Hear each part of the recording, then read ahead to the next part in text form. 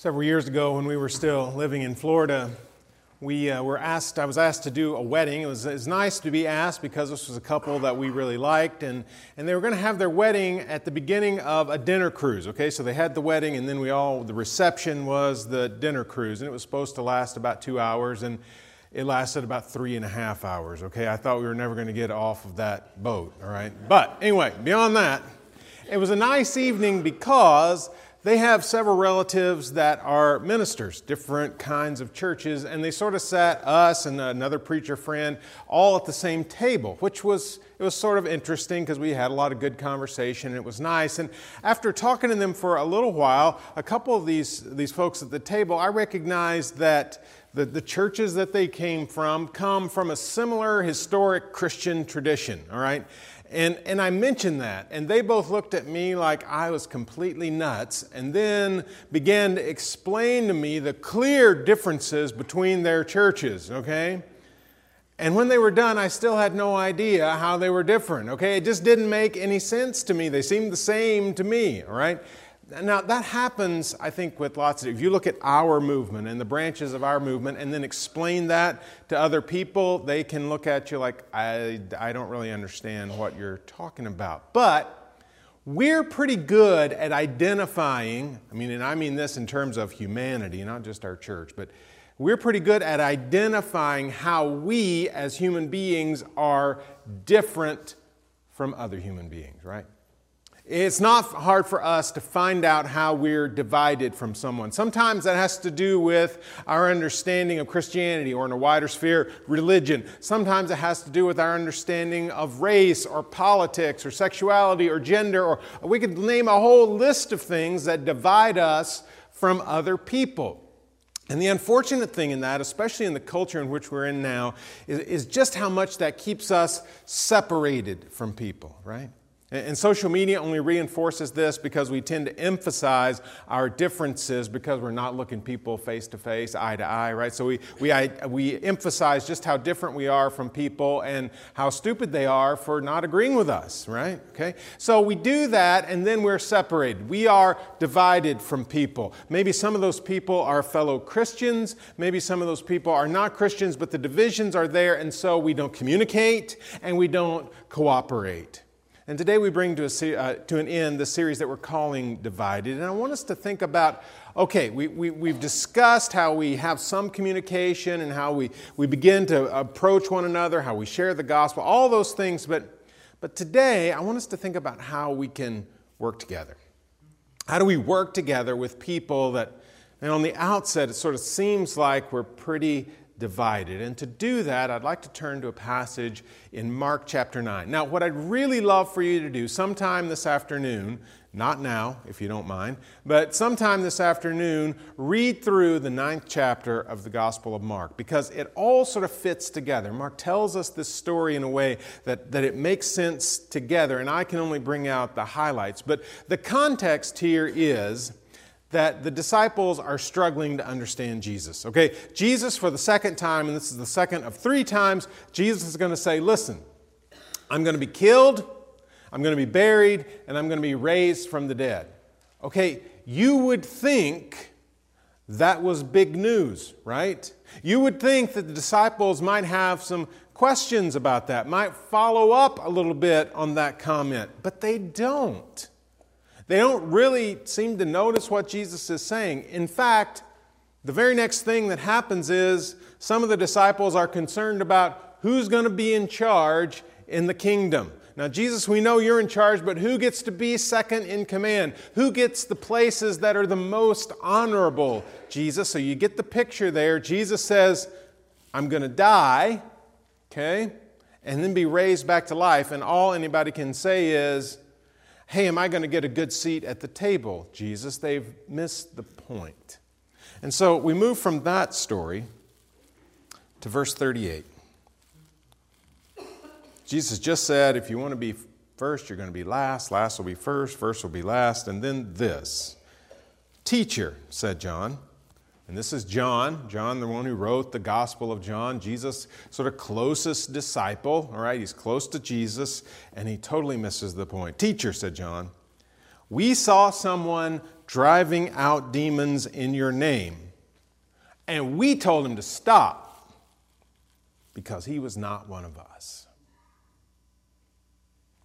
Aren't you proud, Jesus? We're shutting down the competition. Now notice that it doesn't say, we saw someone attempting to cast out demons in your name. It doesn't say, we saw someone try to perform a miracle in your name and they failed, Jesus, so we shut them down. They're not allowed to use your name anymore. No, what they say, what John says here is, we saw someone driving out demons in your name. They were successful. This is a person who believes in the power of the name of Jesus and was proclaiming that name to do powerful things. Now, again, this is part of the reason I want you to read through Mark chapter 9. Earlier in the chapter, we've just been through the most magnificent moment in Jesus' ministry, the transfiguration, okay? Where Jesus is like, he looks totally different. You've got Moses and Elijah there. The Spirit of God is present. You've got 3 of the disciples, John, one of them, standing there with him. They are amazed at all of this. This is a powerful, powerful moment. He comes down the mountain, and maybe you remember what happens next. A man comes up and says, Jesus, I needed your disciples to cast out a demon, and they couldn't do it. So just a short while back, these very disciples, remember John comes with Jesus down that mountain and sees the whole thing, could not cast out a demon in the name of Jesus. And here a little later on, they're all upset because someone could do it. You see, they want to be the official, the real disciples of Jesus. That would be their Twitter handle, right? @RealDisciples. We're the real deal, okay? We are authorized. We've been commissioned. We're official. That guy over there, he's rogue. We don't know who he is. What right does he have to use the name of Jesus? He's not been with you during this time. He's not seen all these miracles and heard all this teaching. He knows something about you, but he's not part of the official followers of Jesus, and that makes us uncomfortable. Jesus. How does Jesus respond? Verse 39. I'm glad you shut him down. No, it doesn't say that. Don't stop him. For no one who does a miracle in my name can in the next moment say anything bad about me. And if you can do a miracle in the name of Jesus, there is real faith present. That doesn't happen by accident. Jesus' name is not some kind of magical incantation. Jesus' name is not abracadabra. Jesus' name is powerful, and it's powerful for people when they have faith in that name and in the one who stands behind that name. And so Jesus is saying, hey, this guy's the real deal. This guy's a true believer. And there's no way he's going to perform a miracle in my name as a believer, as a person of faith, and then in the next moment say something bad about me. He gets it. So don't shut him down. And then Jesus quotes an aphorism that was pretty popular in the ancient world. In fact, we read Cicero said the same thing. Verse 40, for whoever is not against us is for us. Jesus says you got the wrong idea. You shouldn't be trying to shut down this guy who's in with us. He's trying to do the same thing we are when there's plenty of people out there who are against what we're doing. Let's deal with those people and let this guy keep doing what's right. Because you see, this guy recognizes good and evil. And he recognizes what the kingdom of God is about. And he's bringing about the good that's a part of the kingdom of God. He gets it. Verse 41. Truly I tell you, anyone who gives you a cup of water in my name because you belong to the Messiah will certainly not lose their reward. Even the person who can't perform a miracle,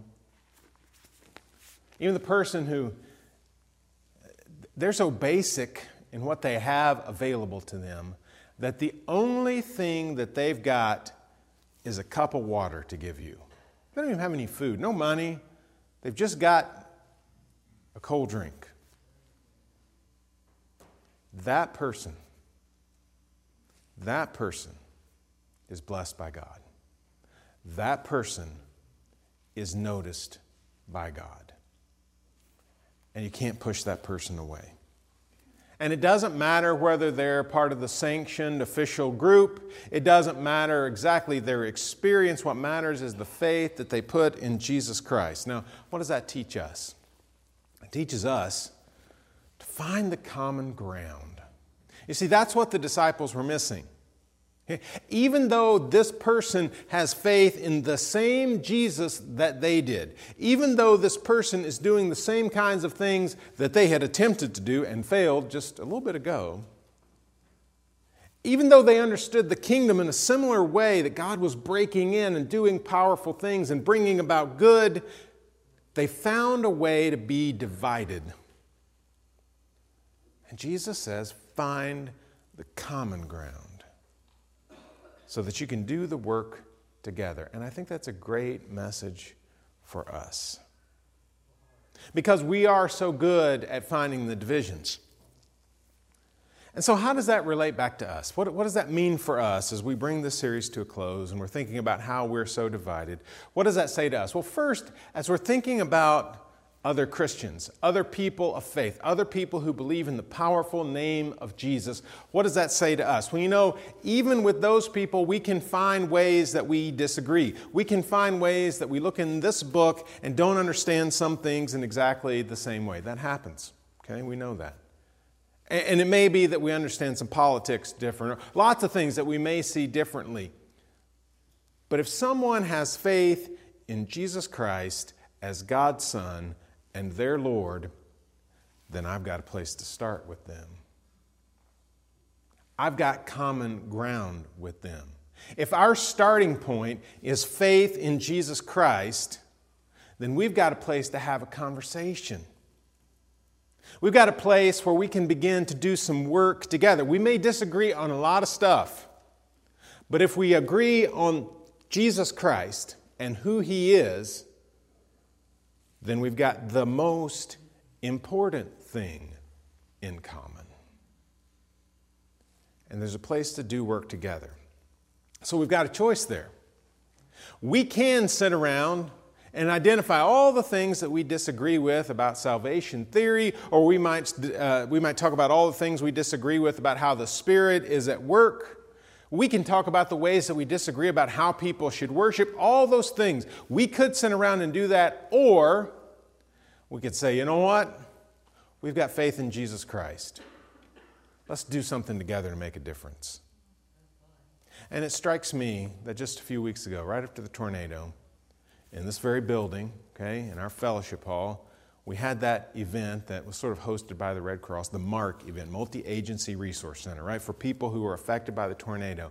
And in our fellowship hall, sort of trying to help people who were affected, you had organizations who were providing aid from the Southern Baptists, from the Lutherans, from the Churches of Christ, from a couple of independent sort of Christian groups. You had ministers from our own town, from the Methodist Church and the Presbyterian Church and the Disciples Church.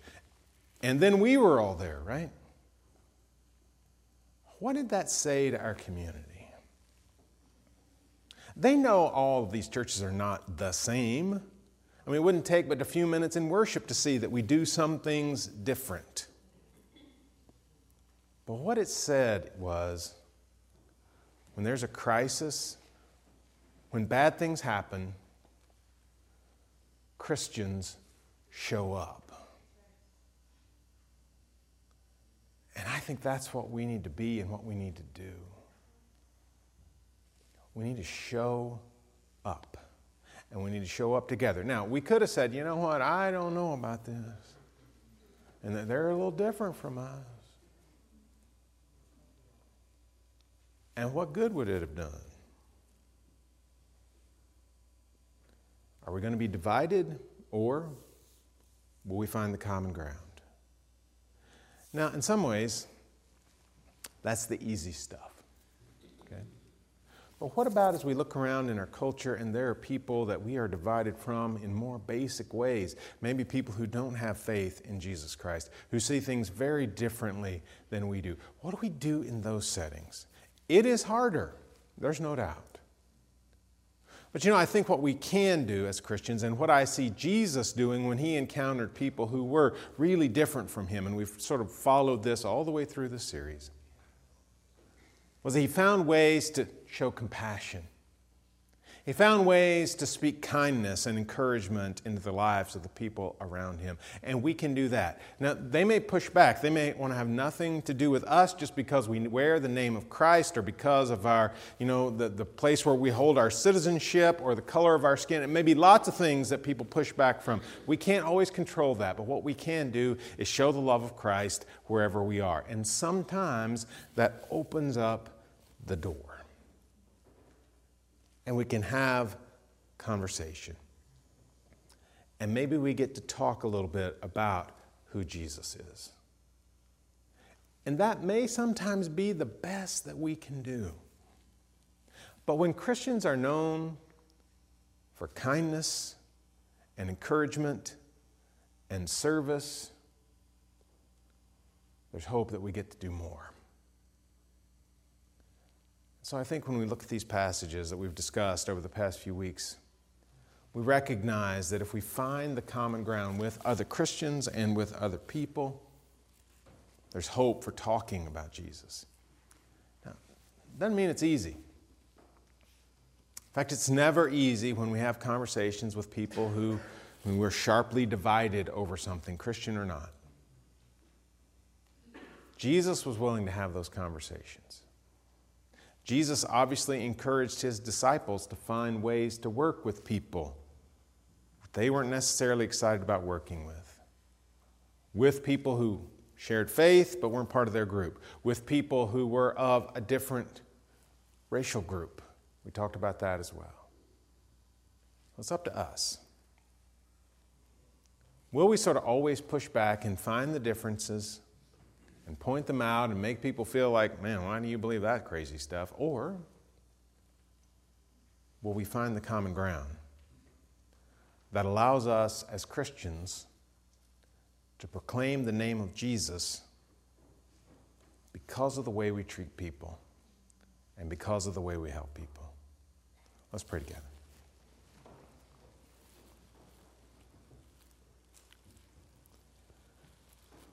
God, we're thankful for the example of Jesus. And God, we do pray that through the power of Jesus, you'll be at work sometimes in our families, sometimes in churches and communities, and even across the globe to heal divisions that we have created.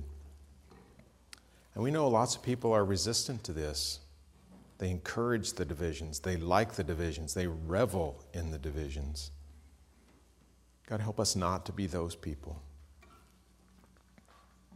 And God, help hearts to soften where they need to, and the kindness that you created within us to show through. We know in some ways that would take miraculous changes of heart, but we know you work miracles. So God, we pray all that in Jesus' name. Amen.